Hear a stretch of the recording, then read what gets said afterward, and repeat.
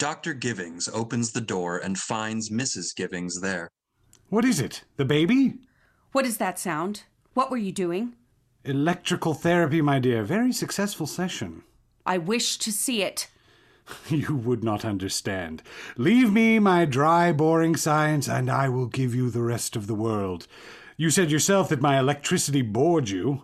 I insist on seeing your machine now. Are you going to force me to lock my laboratory? I am your wife. And happily you are my blooming young wife without a hint of neuroses and in no need of my inventions or experiments. Experiment on me. I can assure you that you would not like it. Experiment on me. It would be unseemly for a man of science to do experiments on his wife. I'd lose my credibility. Now, would you have the good grace to... I'm going to the club. Mr. Edison's man is electrocuting dogs this evening. He's out to prove the deadliness of the alternating current over and above direct current. I think it's hogwash. In alternating current, the current flips back and forth and back and... You see how much this bores you? He locks the door of the operating theater and puts the key in his pocket. Yes, it is very boring. Goodbye. And don't kiss me goodbye, please. Very well. He leaves. She storms. The theater, the theater. Sing out, Louise! Theater, theater. To be or not to be. Theater, theater.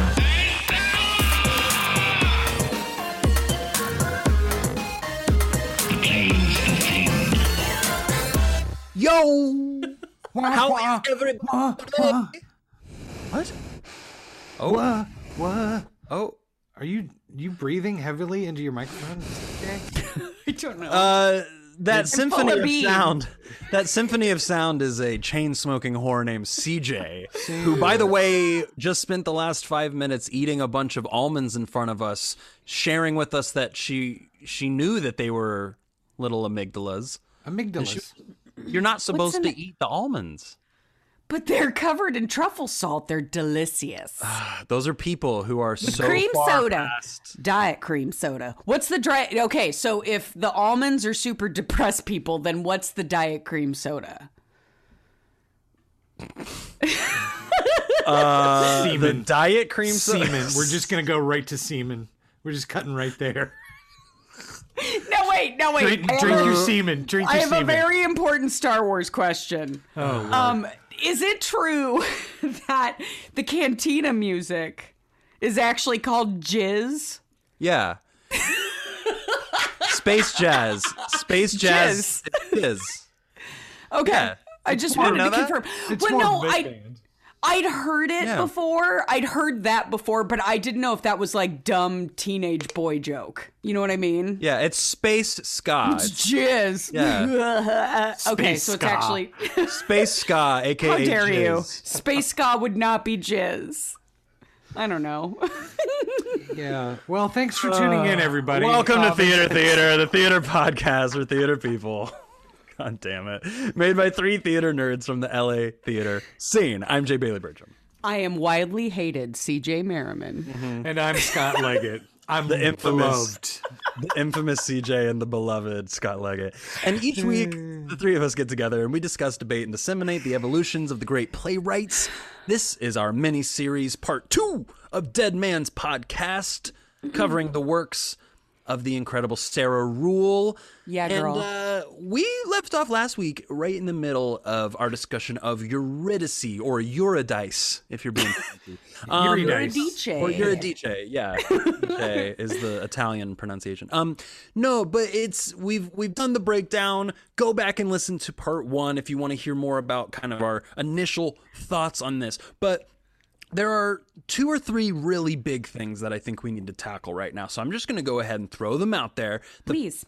First one I want to talk about, I want to hear y'all's feelings on, discuss, debate, and disseminate. Yeah. The Stones, the 3 Stones, the sort of Greek chorus of this show. Go ahead. I loved the convention. I love the idea that you're going to make a chorus and make them still and not be able to move theoretically, and it's a great notion. It's a great little twist. I loved it. Sure. We were talking about like Greek theater in general and whether we enjoy it or not, or if we've seen good productions. And I think that would be even harder than like finding good Shakespeare, you know? But the Greek chorus is a theatrical device that I always love seeing reinvented in contemporary theater, and I was stoked for this. And I mean, I just saw myself as the loud stone the whole time. Really? Nice. So no, I mean, even if it's not like, obviously this is a Greek story, but like you see it in music, in everything. So anytime I'm like, ooh, this is a Greek chorus. So I'm always down for. There's actually this great like playwriting resource. It's sort of like workshops that playwrights put up for young writers and things like that. And there's different classes you can take and things. It's very interesting. I'll look that up and put it in the show notes. I forget what it's called, but in one of those workshops, Sarah Ruhl was asked to give like a playwriting exercise. Each playwright that comes in gives like an exercise that they say is like their ultimate kind of exercise. And her suggestion was, as an exercise, any play you're writing right now, whether you end up keeping it or not, go add a Greek chorus.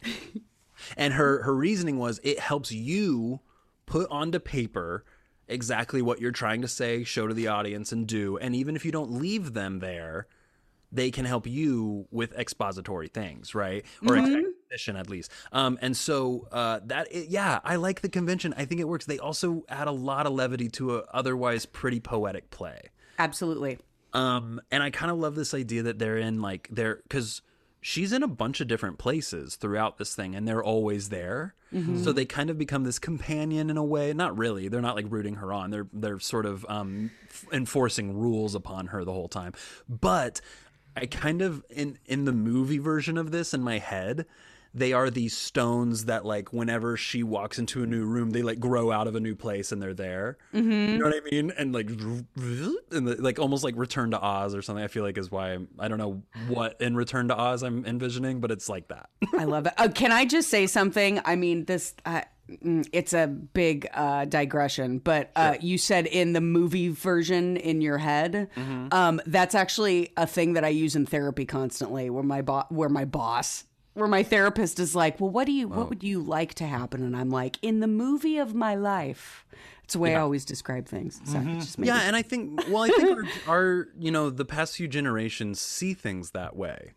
Right. Uh-huh. I think there is that kind of like, or even like the soundtrack to my life, right? Like what, mm-hmm. because especially now with nostalgia culture and everything, like we do this kind of thing where I see the blueprint that I want, and it's a screenplay, mm-hmm. I'm like, no, I want to live in this blueprint and follow this path. And obviously that's not how life works. Obviously our blueprints are constantly ripped apart and shredded, but I think you're right. I think that's kind of how, or at least how I see a lot of my life. And even when I look back, I kind of see them in home video form. Yeah. Right. My memories are all kind of like, oh yeah. And then I'm sure this song was playing. It wasn't, but when I had my first kiss, this beautiful romantic ballad by Kenny G was playing, but my parents loved Kenny G. It's always playing in my dad's pickup truck. It's an interesting digression, because we're a society for at least 70 years now has had images in our head and projected.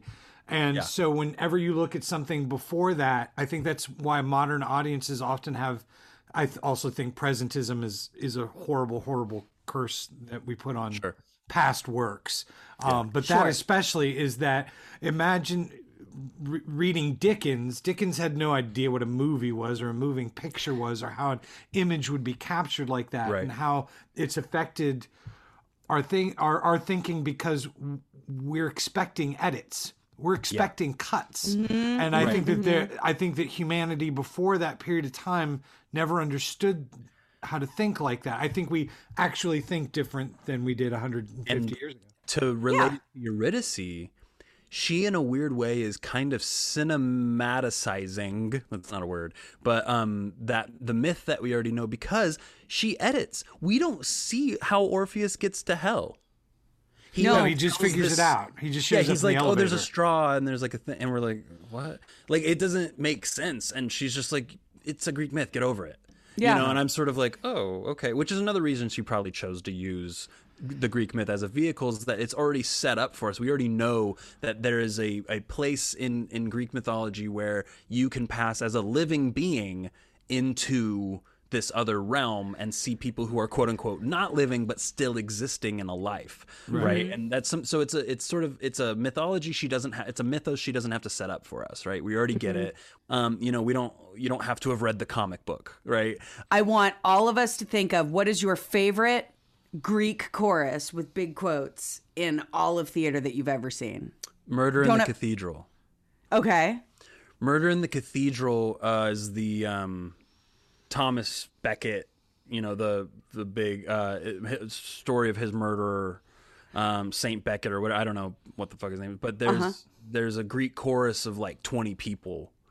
And they're when I just saw it townspeople, or Yeah, and this show's Okay. meant to be done in a cathedral. So Okay. one time I saw it was in this like beautiful church, and there was like these 20. I think it was all women actually, dressed as like, you know, kind of peasants or whatever they may be, or churchgoers. But they would just run around, and every once in a while they would all scream at once, like one thing, and I was like, ah, it was That's fun. phenomenal. And they would, because it was in a cathedral, they would come out of nowhere sometimes. Like they would just be in the aisle, and you'd be like, oh fuck, you know. Murder in the Cathedral. That's my answer.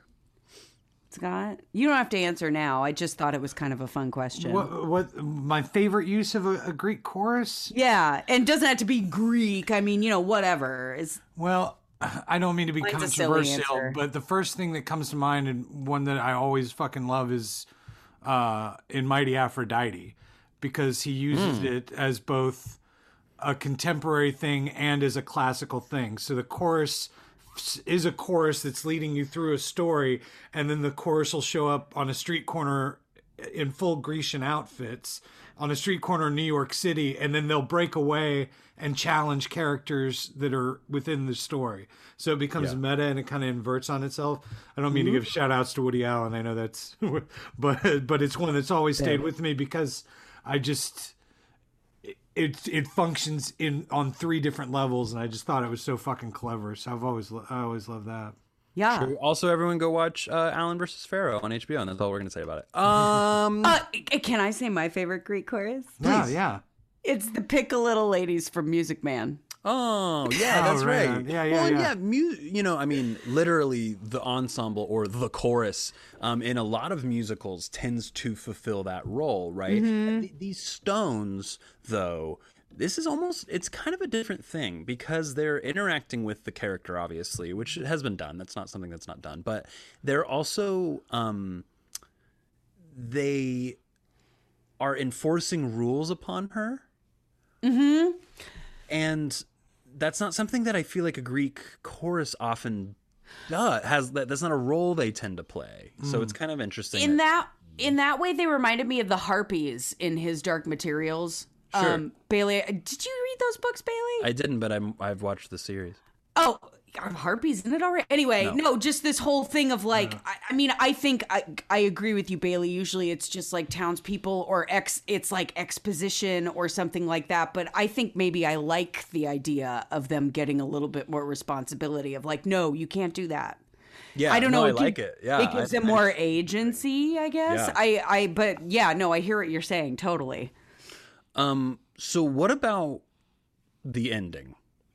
I think that's definitely worth talking about, because this is sort of the whole point, right? Is what makes this different from the other tellings of this myth, which in this one, I would argue that it is the agency is given to Eurydice, but she makes the bad choice at the end. It's in her hands, and it's her fault that the ending happens. That's how it reads to me. Yeah, I've thought about this a lot, because I wasn't quite sure what to take away. The myth was that it was always on him. And unless that we take it to the next step, which is that what was she going to say? She calls him, and that makes him turn around, and then everything changes. So she never gets to finish her sentence, so to speak. Right. And I think that sentence was, I love you, baby, but you've got your thing, and your thing is bigger than me, and I need to be bigger than that. That's how where I've kind of settled on it right now. That her agency is that she's about to break his heart in a way. I can hear that. It could also just be a lady or the tiger moment too. I mean, it sucks because everyone kind of loses in the end because she's dipped in the river of Styx and she forgets her dad. Which they never call it Styx. No, and I just assumed. an interesting side of that. Well, but I just assumed too, but in Greek mythology, which goes back to what I was saying in the first episode, is that sometimes I felt like you're taking too much liberty for something if you're going to use it as a vehicle, because like the Styx thing, it's like that's how you get to the underworld. You're taken on the river Styx, and instead it's this rain-ridden elevator, which is fine, but they don't like reference it as Styx. But then there is this river flowing through, but it has this other power to it. And it's interesting. It's a cool device. Is there a purpose? Is there a meaning, or am I just like, is it just? I didn't get it either.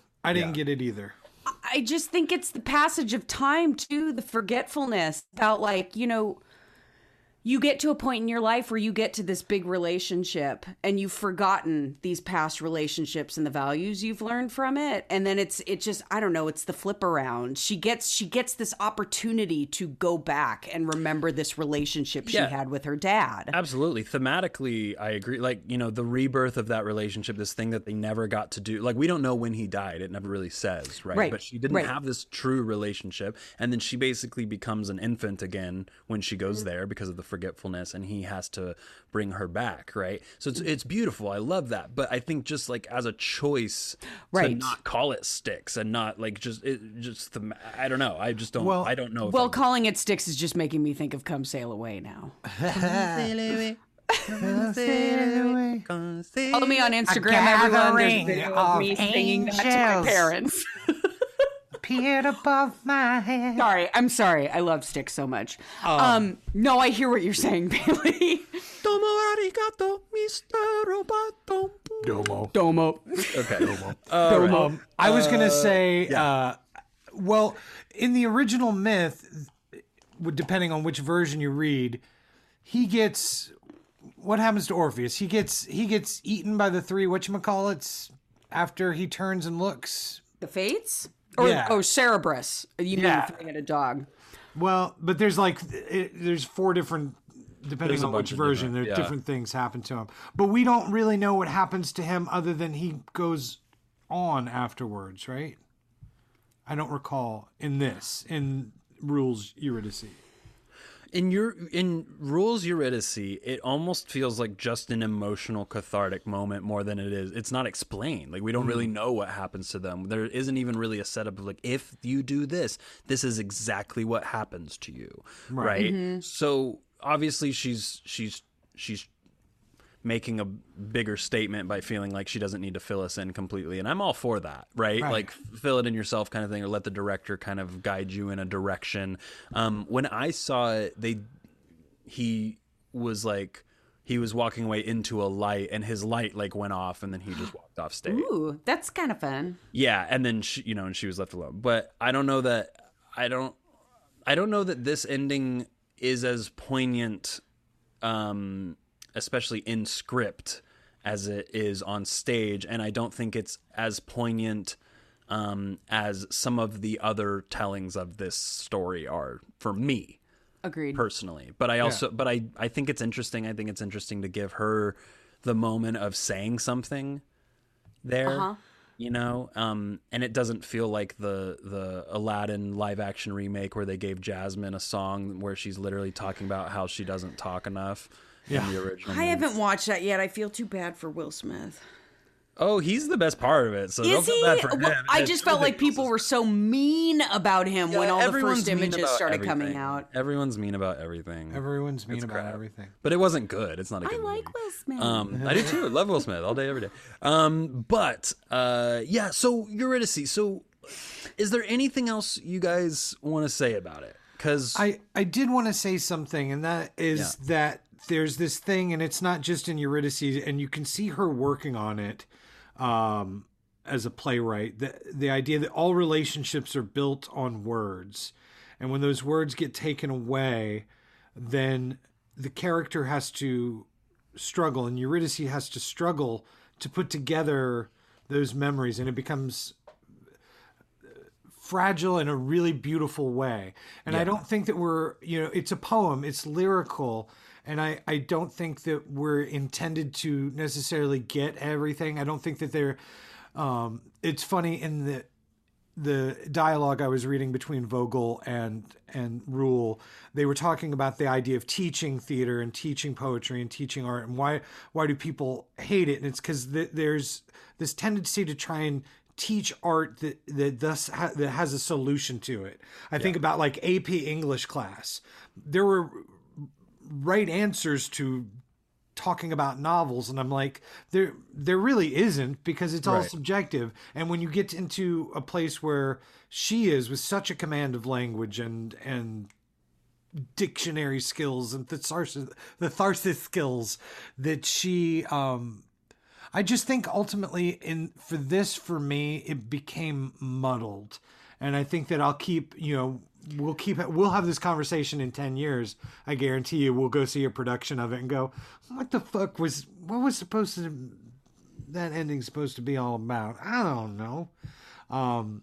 So yeah, I thought it was just muddled. I didn't hate it. I loved so much of the description and so much of her. I walked away from this podcast, from this reading this past few weeks, being like, and this isn't a negative thing, it sounds like it, but she feels sort of like a more populist version of a lot of the playwrights I really love, like Sarah Kane, right? She's doing things, she's giving a playground to directors and to actors, just like Kane was, with the way that she's being poetic, with the way that she's not always telling you everything or over telling you things or whatever it may be.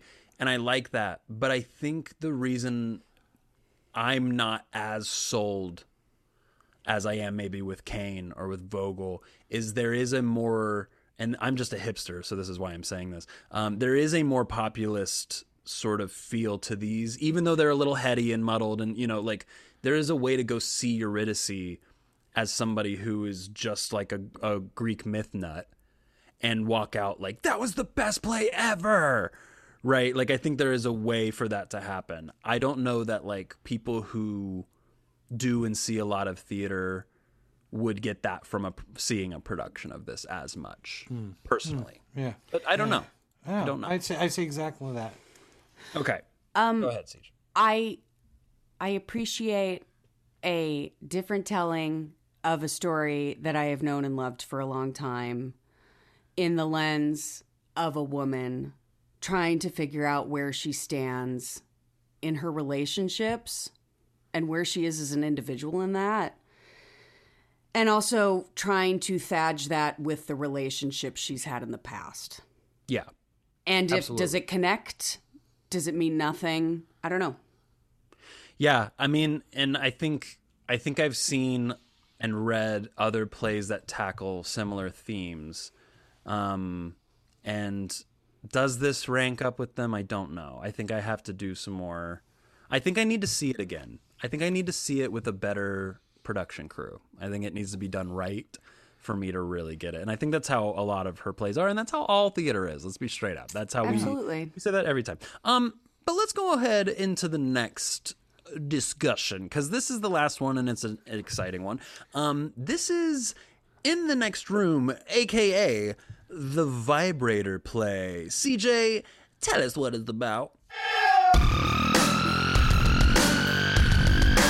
CJ's Breakdown. Set in the 1880s at the dawn of the age of electricity and based on the bizarre historical fact that doctors used vibrators to treat hysterical women and some men, the play centers on a doctor and his wife and how his new therapy affects their entire household. Like I said, I saw a production of this at a. How was it? No, it was good. It was interesting. Like, it's very cool. So you walk in, you see 2 rooms. That's the set, right? It's just 2 rooms, and there's a wall in between them with a door. And one has a bed and is like kind of laboratory-esque, and one is like a living room.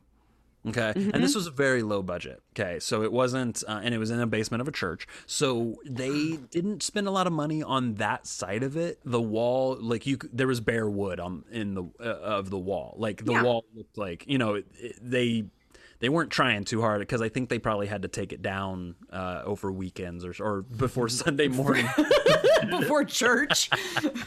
Yeah. So, because I'm sure they had like. I still love that a church was allowing this. It's great. Well, I've seen some crazy things in churches in the Midwest because churches need money and they would rent the space and they didn't know what was going on down there most of the time. I've seen some weird shit down in. I love it. I saw Cabaret in a church one time. And they went full out. Like, it was sexy. It was steamy. Oh my God. Being in a church must have made it better. I'm was having a hot. quiet I could paroxysm thinking feel about the it. hellfire on my feet. It was great. No, it was beautiful. But it was fine. I just remember being like really, because I didn't know anything about it going in. It was one that I hadn't read before. I remember being really surprised by it and being like, "Oh wow, this plays great." Yeah. I just didn't, they were fine. And costumes were real shit. Sorry to whoever did those. I won't say the theater or anything like that, but it was. They all were dressed like Joseph and Mary, and No, it was less that. It was more that you could tell they had pulled from their own wardrobes, Right, and which is fine. Yo, I'm all for that in theater. Don't get me wrong. Poor man's theater is how I have done almost all of my theater. Yeah. Don't hate yeah, no, absolutely. But sometimes, 1880s. yeah, when it's period, you Yeah. start going, ooh, Period. yeah. Well, the thing is, I didn't know. I'd heard of this play before. I had never read it, but I knew the history behind it. So, like, I was kind of. I think there's probably plenty of people that have gone and seen this show and had no idea that this is actually how. It's a nice little history lesson. It's fun. I love it. I will say it reminds me of. I brought this up in the first episode where melancholia is something that people get diagnosed with a lot. It doesn't mean anything. It's a made-up disease. There's no cure People are for it. still getting diagnosed with melancholia. I thought it was like an old-timey thing. Rachel Burcham has been diagnosed before with melancholia. Wow. I just didn't know believe that. Yeah, that seems crazy. It doesn't to make me. any sense. Has she been bled for it? Did you get the thing for it? No, but they used the vibrator. No, no, but I'm just kidding. But I think it is sort of that like, it's the same thing, hysteria. This hysterical woman, right? Oh, she's crazy. Only way is to relieve the juices inside of her belly. Yes. Relieve my juices. Right. It's almost like they think it's like a lobotomy or something, right? They're like, oh, it's the same kind of deal. And it's like, no, your wives, these women are horny and you're not a good lover. That's the answer.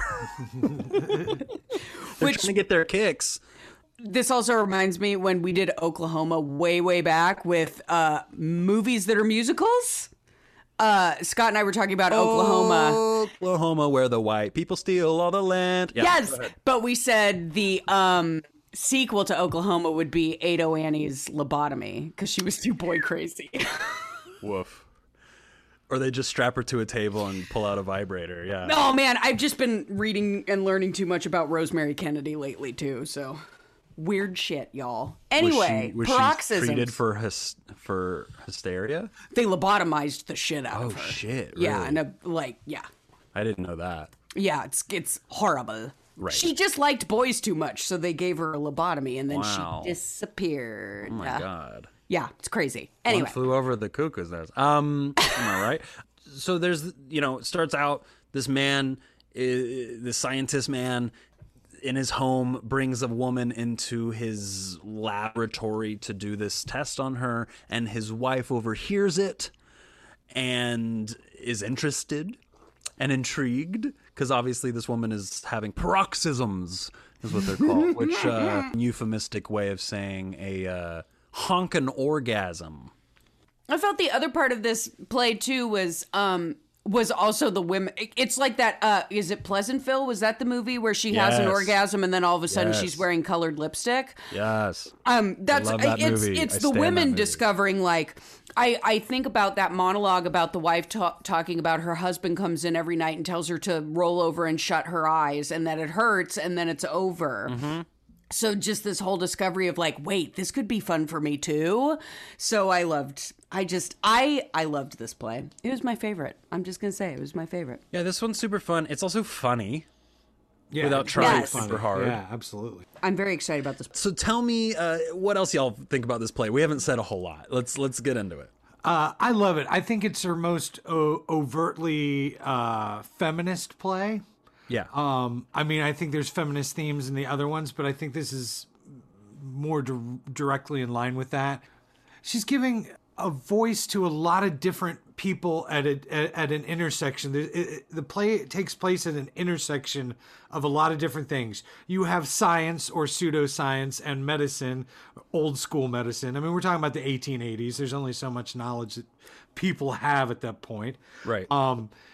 The intersection of art, the intersection of children and family, the intersection of love and death that we deal with. Right. What's the character's name? The wet nurse. Elizabeth. Elizabeth. Yeah.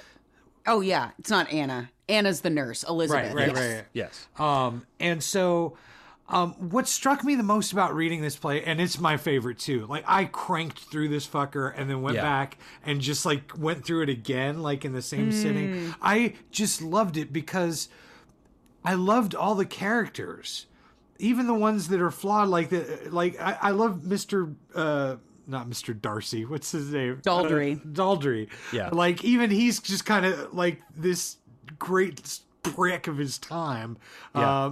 But Everyone was great. not with the sort of, nobody sort of has a menace to them. Nobody's like out with evil intentions. They're just doing, the men mostly are doing dumb fucking things. Yeah. Then you have Leo, you have the artist who's coming in and it brings in this romance or this, confusion about what should be romance or romantic and obsessive love. And it just hit me on all kind, like she lined everything up and knocked the pins down with these great strokes. And I think the ending is sweet and hopeful and lovely. And I love the objectification of the doctor at the end with her looking at his body. And she gives the stage direction that she's never seen him naked before.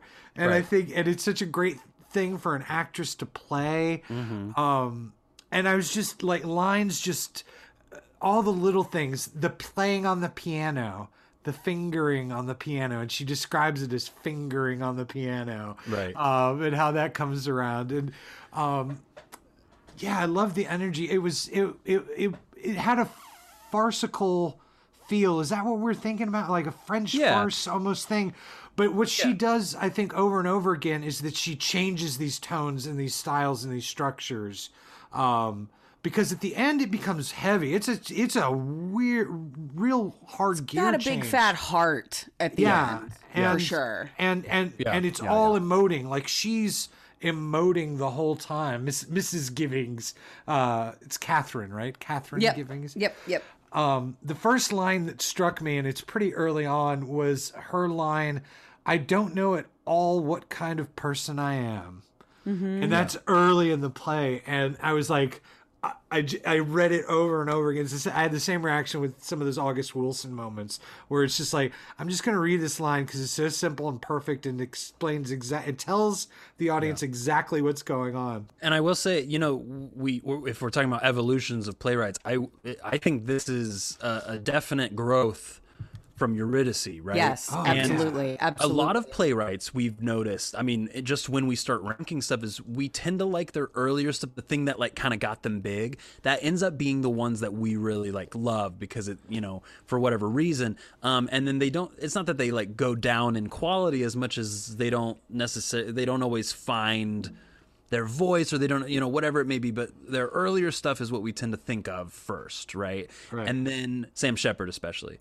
With her, I did notice, and I've read a lot of her other plays, she gets better. She learns. Melancholy Play feels a little juvenile, and not in a bad way. Right. But it does feel like a first go at it. It's a young artist of incredible talent who's trying to try stuff out. Like she's trying stuff out, and you can feel her trying stuff out. Yes. I want to read more of her adaptations. Yeah. I do want to read more of her adaptations. She does some Chekhov shorts. She does like things like that I'd love to read. The Orlando that I saw. Which is Orlando, the Virginia Woolf book, right? And she Eurydice has a lot more heart, but this one feels a little bit more into the almost what you were talking about, CJ, like the macro that Churchill kind of is. She's trying to say something bigger on a bigger scale about a societal thing that we aren't really talking about. That even though it's about a time in history, is still has waves that are, happening throughout today, right? So it's a timeless thing. It works. It has that kind of. I absolutely love this play. Go ahead, because I want to talk about the Tonys that this was nominated for. Oh, cool. Well, something I was going to say that it's a word that I feel like has come into knowledge in the last couple of years, but it's something that I feel like she handles really well in a lot of her plays, and this was a big one, was gaslighting. I mean, again, it's probably another reason why I really connected to her stuff. My favorite line personally from this show was, "It is very rare a case of hysteria in a man, but of course we do see it." And I'm like, yeah. Come on. I just participated in half of this last year's football season, and I have never seen hysteria in a woman like that. Sure, and in fandoms in general, it's like, I mean, it's a... Scott's mad. I'm not talking about... No, I'm not mad. I'm just like, what? But in general, I've talked about this on the podcast. Fandoms are insanely toxic in general, and there's a side to... there's a hysterical side to the passion that can get bad. Anyway, and I guess, I'm sorry, let me just finish this. I guess the flip to that is... I'm going to get shot for a second. The flip to that for me is, and I guess it's why I react so strongly to the idea of gaslighting and talking about it, is the fact that I grew up being gaslit by all of the men in my life, being told that women are crazy. They take a long time in the bathroom. They're expensive. And I believed that about women until I was older. So I was always like, well, I'm not going to take a long time to get ready, and I'm going to make my own money because I'm not going to be expensive like other women. You know what I mean? So I think that's probably why I'm reacting so strongly to the gaslighting thing. Yeah, that's legit. I mean, I think gaslighting is a huge part of our collective trauma we haven't really taken in yet with the misogyny and the patriarchy in general, and one day we'll take care of it. But CJ, everything you're saying is bullshit, and you're wrong. You are objectively incorrect about your opinion. It's so topical. Empirically wrong about everything you just said. No, I'm kidding. I'm totally kidding. But I do want to talk about the Tonys, because you know me. Yeah. I like the awards. I like the Tonys. This is a really cool year. Okay, so this comes out in 2010. The Tonys are for 2010. And this year is the same year of Denzel Washington's Fences. Wow. This is the same year as the revival of La Cage with Kelsey Grammer. Fun. Oh, wow. This is the same year as Memphis, American Idiot, Red, John Logan's. Oh, yeah. Alfred Molina wins Best Play. In the Next Room, or the Vibrator Play, was nominated for Best Play. The other things that were up were Time Stands Still, Donald Margulies' fantastic play, and Next Fall, which I've never even heard of, by Jeffrey Knopf. I've never heard of it. Wow. Was this the one that was nominated for a Pulitzer? Which of her plays was nominated for the Pulitzer? Maybe? She didn't win. She was nominated, but did not win. Yes. Yeah, and I think Man, there's we two should of do those. we should do some bonus series where we like pick a year of Tony's plays and we read all of them and then Oh, that'd be fun. That would be fun. Sorry. That just would be thought really fun. No, but so she also gets they also get a nomination for best performance of an actress in a play. Maria Ditzia in The Next Room as Mrs. Daldry. Right. But the winner that year, weirdly, was Scarlett Johansson for A View from the Bridge. Oh, that's right. Which is like, yeah. that was a celebrity handout. She played the niece. Yeah, Yeah. Okay. interesting. And Eddie Redmayne won that year too for Red, which is interesting. Yeah, and then I agree. And Thank then you, CJ. Thank you for having the courage to say it. the courage I don't is like what it. I don't we know could- how they can give you an award for brewers. Yeah. Can't understand you with all of your fucking cool character shit. And Sorry, then go we on. also have best costume design of a play, which they get nominated for, but they lose to The Royal Family, which I heard was just like fucking next level. But they were also nominated against Fences and Lend Me a Tenor. Ken Ludwig's Lend Me a Tenor. Oh wait, is that Ken Ludwig? Yeah, Ken Ludwig. The Royal Family. What? Why is that pinging weird in my head? Who wrote that? I feel like I heard about. Sorry. I heard it was like a great spectacle, not necessarily a great play. Okay. Yeah, it's thing. George Kaufman. It's George S. Kaufman. Okay. Maybe that's why. Oh, and Edna Ferber. Sorry, I didn't realize it was by It two might people. be that St. Louis Rep might have done. I feel like I just have seen it a bunch lately or something. Somebody big must have done it recently. Well, I'm plus just- with the crown and everything, like the royal family, royal things. Yeah, this was a big revival of it because like Noel Coward had directed it on the West End. Right. Okay. Cool. Once Olivia. Yeah. Anyway, so I love that kind of stuff. It's just interesting. It's a cool year. 2010's a great year Yeah, for yeah. theater. Fuck yes. I'd love to get into that sometime. We'll do a Tony's episode sometime. And That'd be maybe fun. When we have real Tonys, we should do a bonus episode anyway. That'd be fun. Oh yeah, absolutely. absolutely. Obviously, we won't have seen any of the plays, but we could maybe find some to read. Maybe we can get out there. Yeah. Okay. Anything else? I just had an overarching thing to say about this play, and I loved every single character from this. I want to do a one-woman show of this where I play everybody. But I loved how it was this snatch out of time from history, and it still represented so many different women. A young woman that just had a baby that wouldn't take to her nursing. The 1880s, an African American woman trying to go through her life and dealing with recently losing a child. An older woman that her husband is constantly telling her. I mean, I just felt that they were women in completely different stages of life, and it honored, I don't know. I loved that about it. Oh yeah, I mean, it's surprise when you rate well-rounded, interesting female characters, they are compelling. Yeah. We should just do it more. And from a time period where, again, if you write a book from this time or a play from this time, the women wouldn't be this rich, or you wouldn't really care about what they were going through. They were just wives or mothers, and I loved that it was this chunk of time, and then everyone was the men too were very interesting and layered and complex. Yeah. There was a Christopher Durang element to some of the humor. I thought Absolutely. that too. I Did you think that? absolutely thought that. I Here's was the- going to bring that up, and then I went, nobody else will feel that way. No, right on. Oh, cool. That's I'm great. so glad. Absolutely, And absolutely. specifically, it was Mrs. Givings. Oh, she sounds perfect. We desperately want someone very moral whose child is recently dead. Yes. it's Very Marriage of Bet and Boo. It's Yes. a little, Yeah. it's a little Vanya Sonia. Yeah. yeah. Good ear, and- gents. Good ear. Yeah, here. That makes me feel smart.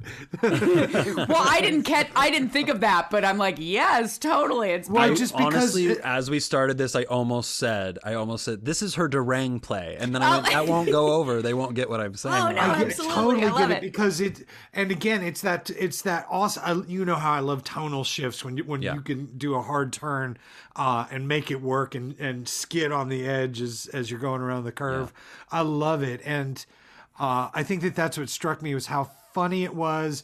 Just imagining it, like trying to imagine it, trying to direct it or be a part of it. Yeah.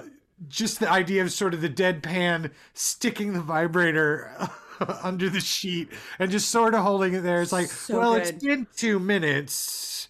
Maybe we should do it manually. Like it just, I think it just is funny in that. And talking about female orgasms, let's talk about that. I mean, because it's not talked about, and the fact that you can do an entire play sort of wrapped around it, and all of the levels of intimacy that are involved in talking about it is just great. It's just great. It's been 2 minutes. It's like, have you gone yet? Did you go yet? Did you go yet? Did you go yet? Because I've definitely had that before. I think the other thing I loved, I mean, I was crying at the end of this play, like in a lovely sentimental way. Yeah. Oh yeah. And I think I love the full circle of this discovery for the women and the men, the paroxysms that women can have them, that sex can feel good and sex can be fun, but also when it all comes down to it, Catherine, she wants the sex and the orgasms and stuff, but she really just wants to connect with her husband. Right. And have an emotional, affectionate connection, which was, not characteristic of that time necessarily. That's what I was about to say. Is we talk. I was in a conversation with a man the other day who's trying to keep his eyes open and trying to go down the right path, but we were talking about feminism, and I said, feminism really is for everyone. It is to take the pressure off of all gender norms and the way that we pressure each other as different genders, and that's the argument for the pronoun discussion as well. Is that right? Like, let's take that away from people. Like, why can't we all just be? It's human. Yeah, Right. just be human. Absolutely. And I thought that this play is a perfect example of that. That the social norms that are placed on the men, well, whereas not as restrictive, obviously, are just as powerful. Yeah. I have to go to the club.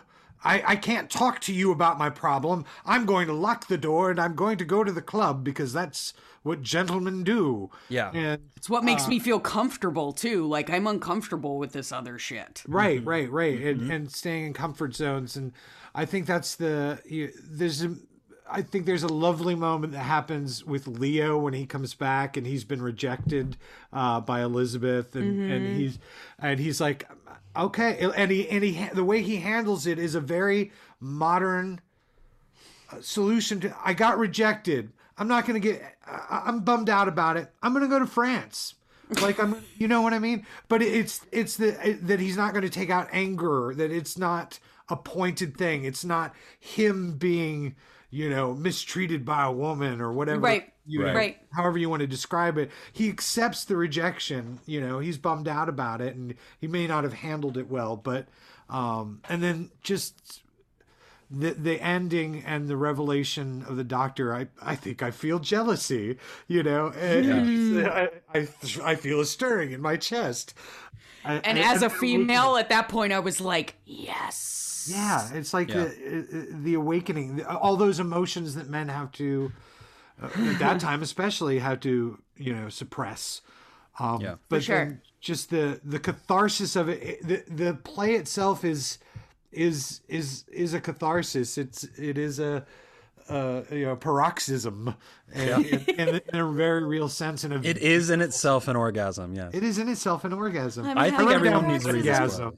Yeah, buttgasm, like buttgasm. It's mouthgasm, assgasm, buttgasm, deuterostomgasm, whatever you want to call it. The gentleman has a buttgasm. Yeah. Oh, the gentleman has a butt paroxysm. It wasn't an anal paroxysm.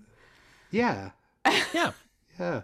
A buttgasm's funnier though. Buttgasm. That would be funnier if we were doing a stage reading of this and my dad was doing the stage directions. Leo has a buttgasm.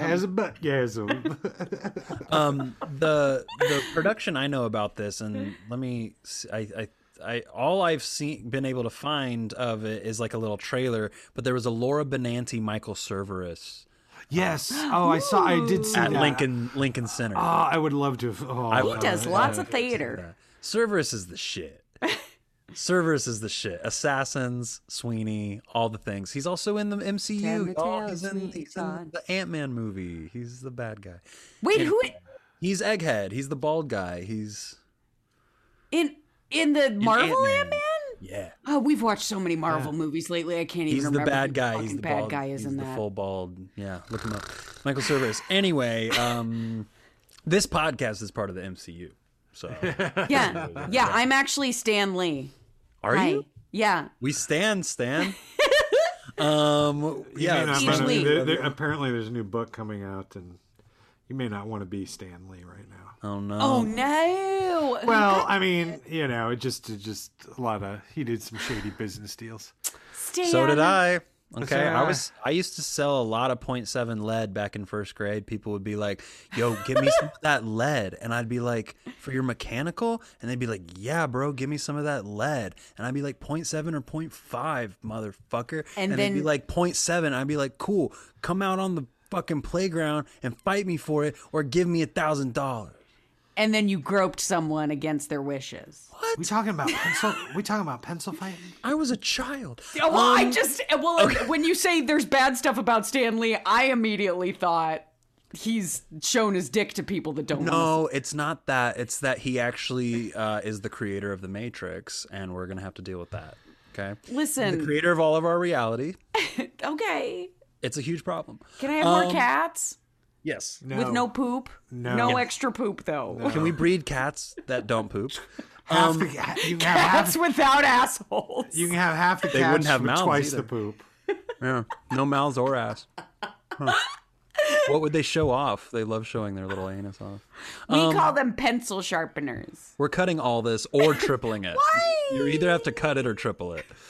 Okay. I'll just start doing like little loops. Pencil sharpener. Can I have twice the cats? Can I have twice pencil cats? sharpener. Can I have pencil twice sharpener. cats? Can I have twice Cute cats? little anuses. Somebody, Cute little one of anus. my They're big cute fans, turn this into a song. I want to take MDMA and dance to it. Auto tune us. Yeah. Because, yeah. What? Because the cat became an emu. All right, so we're done. Let's move on to the part that I love most, which is Bailey loves ranking shit. I do love ranking shit. Okay, so who wants to go first? I will. This is my ranking. Well, you didn't even give us a chance. You didn't even give us a Too chance. fast for you. That's fast. I think we might all be similar here. But, I think so too. I'm willing to bet. Yeah, go. but maybe not. I don't know how CJ's gonna go. But my bottom one is Eurydice. It's not. There are parts of it I love. I love the father stuff. I really love that play. I don't know that I love all of the play, and I need to see a better production. Number 2, Melancholy Play. Love Melancholy Play. It's close for me because of the production I saw. I think there is a version of this play that really affects people in a great way. I don't know that it would necessarily affect everyone the same. And number 1 is In the Next Room, Vibrator Play. I think it's really fun. I'd love to see it again. With some legit costumes, and I would love to see a big budget version, Big old budget, like just really with all fun. the details of. and it needs a fine tuning director. Oh, yeah. It needs somebody who's really gonna get in there and find those micro comedic moments and just bring it out. It's gonna be. We'll make it happen. We'll make it happen. That's my ranking, and if you don't like it, you can Suck. eat my Wow. Or his mouth. Wow. Jesus. or my mouth. Scott, you go next. Skirt. Why do I have to go next? Because I have a little weird addition with mine. Okay. So Eurydice would be my number 3. Yeah. I wrote that I felt like it was a cool little painting that you would buy at like an art fair.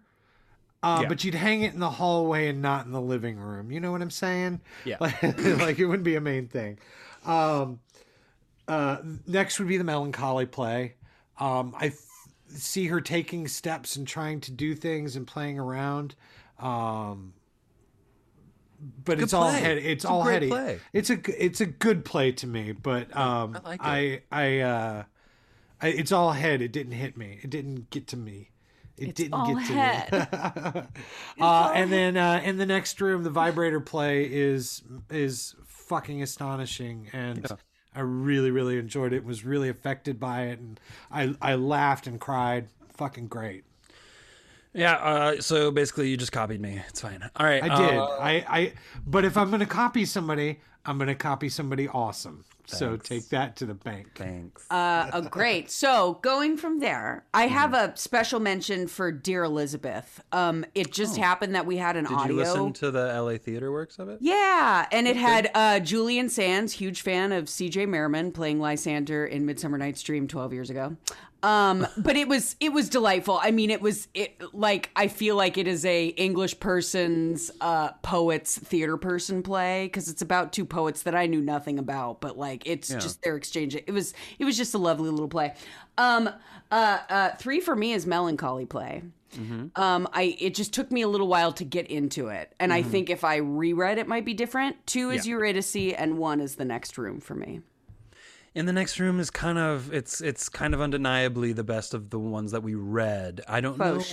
I want to now. I kind of want to read a few of her others, do some rereads. I don't remember The Clean House that well.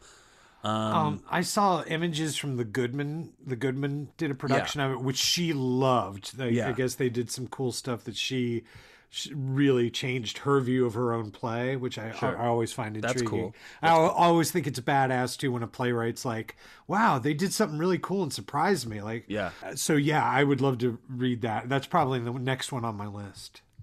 Amazing. Okay. Does anybody have any dream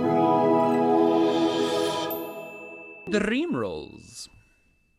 I do, in fact. Yeah. Star Siege. I would play. I love Tilly in Melancholy Play. It's a good part. She was funny. You know, someone that just everyone wants to fuck her. I mean, come on.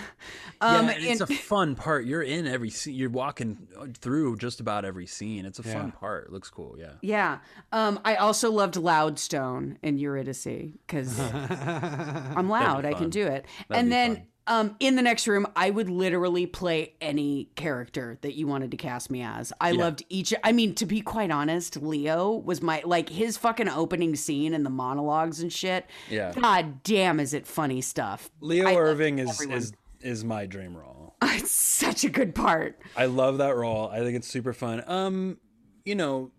Dr. Givings is, interesting, and there's yeah, but honestly, that's the one that stuck out most to me. I don't want to play Orpheus. Yeah, is Leo. I don't love Orpheus. Maybe I'd play her father someday. Maybe. Yeah, I think the father role would be fun to play. Yeah, I don't know that I'm fully right for. I mean, it would depend on who you cast as Eurydice. I think you'd really need to find a good chemistry there, because that's really the golden nugget of that play. Absolutely. Besides that, Melancholy Play I'd like to direct. I don't think I'd be in it, but it's got some really fun things to play with there. Scott, what you got? Yeah, I would love to do the Nasty Interesting Man. Hades. I would love to do that. I would think that would be a blast. Sure. I would love to do the dad maybe one day. And then Dr. Givings is kind of awesome. I don't think I'm right for it, but it'd be fun. It would just be a fun play to do, because you get to have such an amazing turn. Having such a cool turn, but also I kind of want to play Mrs. Giving too. Like, I really got into that character. I really identified with her for whatever reason. Yeah. Well, not for whatever reason. She's lost, and she's trying to find her place, and she's so curious, and she's so, and she even sort of self-prescribed extremely curious person, right? And exhaustively curious, or she calls herself, I don't remember the exact word, but yeah, absolutely, 100%. That'd be super fun. And then I think I would want to direct Eurydice. Sure. I would not. There's something that like something intriguing about it, but I would like to It maybe do it if I ever me. got to the Greeks. Go ahead. Sarah Kane, 4.48 psychosis and what was it? Cleanse. Yeah. By Sarah Kane. Those scare me to direct because they feel daunting to direct. Eurydice scares me to direct because it feels like something I don't know that I grasp enough, and I feel like I would be like pulling at straws, like, and I guess this is what we're gonna do with this thing. Absolutely. I don't know. Same. That's It's the also exact one of same those thing. things. There's a million versions of it, so it's like, what are you gonna do with it? Right. It's like playing Puck in Midsummer Night's Dream. What are you gonna? Are you? Yeah, I don't know that I want that interesting weight on or my something? shoulder. Whatever, you know. Yeah, I don't think I want that weight on my shoulders. Okay, so what about? Do you guys have any? LA Spotlight. Spotlights from Los Angeles? Not right now. There are some things cooking up. Of course, they announced this week or last week that Fringe, the Hollywood Fringe Festival, will be back in August in some capacity. There will definitely be streaming, and I know like the Broadwater and Sacred Fools have like re-upped their spaces to be used for streaming purposes, which is exciting. Mean we get to do 3 guys? It could potentially, You know? the big hope is that there's going to be able to be some audiences by August. Knock wood, we might have enough injections where we can do it. Yeah, just put I some know- needles in my arm. Yeah, I mean, I know you guys have a pending project, and I think everything's. I know that in most of those circles, things are. And I've are got just being another talked pending about. project. Yeah, We're I working did. on staffing and casting this week, so Oh yeah, that's going to be exciting. Yeah. I know of what you speak. Yeah. Then we did have a little note from our last series on August Wilson. Raphael Clements was our amazing guest on that. He was at Yale while piano lesson and fences and things were happening. Just an extraordinary thing. He had just written an email, some afterthoughts, and I thought we could read and share them real quick. Yeah. And he wrote, Wilson wrote about blue-collar, regular people living unexceptional lives. For the most part, poor working-class African Americans from the South. He didn't write about kings and queens, millionaires and billionaires, people who were famous or accomplished in their fields. The closest he may have gotten is writing about Ma Rainey, but she wasn't rich by any means and unknown outside of the circle of black people who'd seen her perform in juke joints and wherever she toured throughout the Chitlin circuit. Wilson's plays were egalitarian in spirit, although middle and upper class African Americans can understand Wilson's plays and deeply identify with them because of legacy and family history. You don't see middle and upper class black folks in his plays until his last play, Radio Golf, the play that takes place in the 1990s. The play with upper middle class African Americans who are the most disconnected from their history and their past. So I just wanted to share that. Yeah. thanks, Raphael. It's incredible. Thanks, Raphael. Yeah, we, especially to close out Black History Month, right? This will be our. Well, are we still in that when this drops? I think it's the week after, isn't it? It's Yeah, right this will after be the first February, week but in that's March okay when because this drops. we celebrate Black history always because it is our history, right? Yes. It's Here, American here, history, here. and Yes, yes. that isn't just delegated to 1 month. But just so you know, obviously we have so many things we want to talk about every single miniseries. We don't always get to all of it, so I appreciate him sending that in to make sure he got a little bit more said, because we could have honestly done another fucking hour on Wilson and Yep. not Easily. even touched Easily. the surface. Easily. We had so much to say, and he has context out the fucking wazoo, and he's a badass, and we love him. But yeah, fucking incredible miniseries. Go back and listen to it if you haven't. And we have plenty more black and other people of playwrights of color coming up in this season. We're super pumped about. But for now, thank you for joining us for our mini-series, Dead Man's Podcast by Podcast. Sarah Ruhl. Everybody should go read Dead Man's Cell Phone, by the way. I love that. There's some great monologues in there. If you need I hear it's audition monologues. fantastic. That and Clean House are my next two that I'm going to read. It's from hers. fantastic. Highly recommended. But next week, we will begin our next mini-series, which is a bonus series. We're not doing a in stuff next week. We're actually doing a full other bonus mini-series. As you might remember from season 1, every 5 mini-series, we're going to do a bonus mini-series. So we have the bonus theater and stuff between each mini-series, but then we also have this bonus mini-series. We're doing a lot of bonuses. Doing more bonuses, yeah. We are, but that's okay. This is a mini-series, which we will have our friend and songwriter Pam Quinn for as a guest. Very excited. She was on our movie musicals mini-series. Now, to bring it back, this is time for another movie musical moment as we discuss movie musicals that were made for the screen before the stage. So we've each chosen one movie for us all to watch. And so that you can watch the movies before you listen, I'm going to tell you what they are right now. So if you listen this deep, you're the special few. Here we go. Scott's choice was, what was it? Tommy.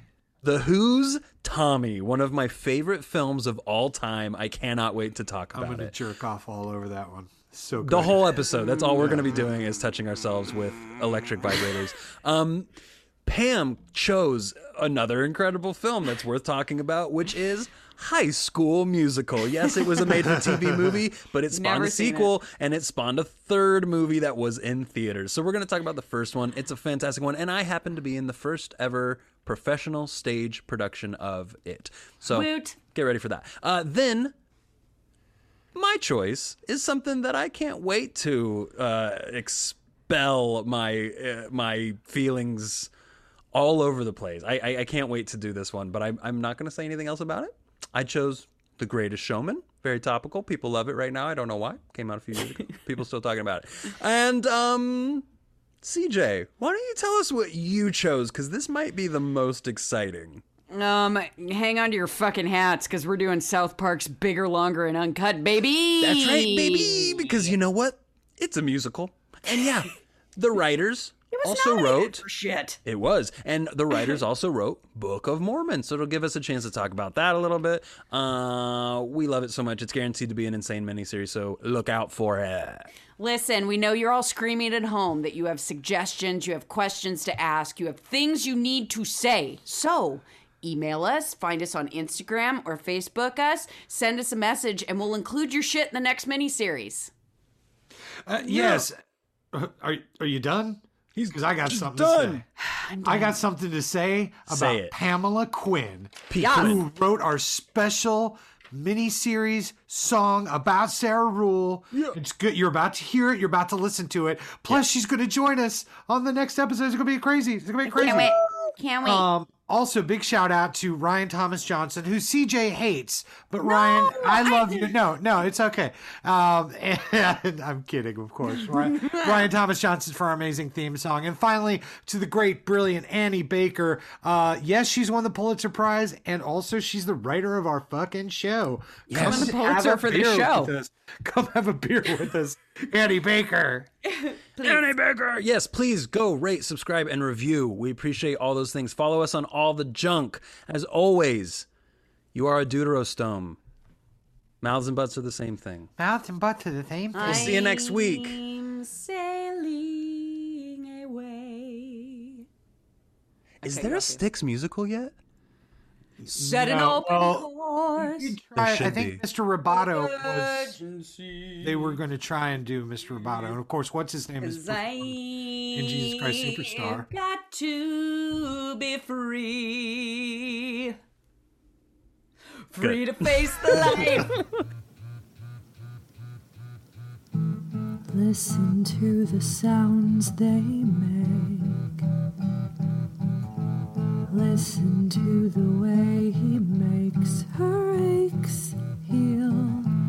Listen to the lightest quake.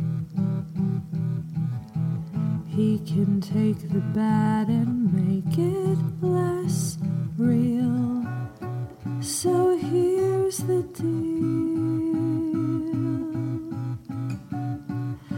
I've got a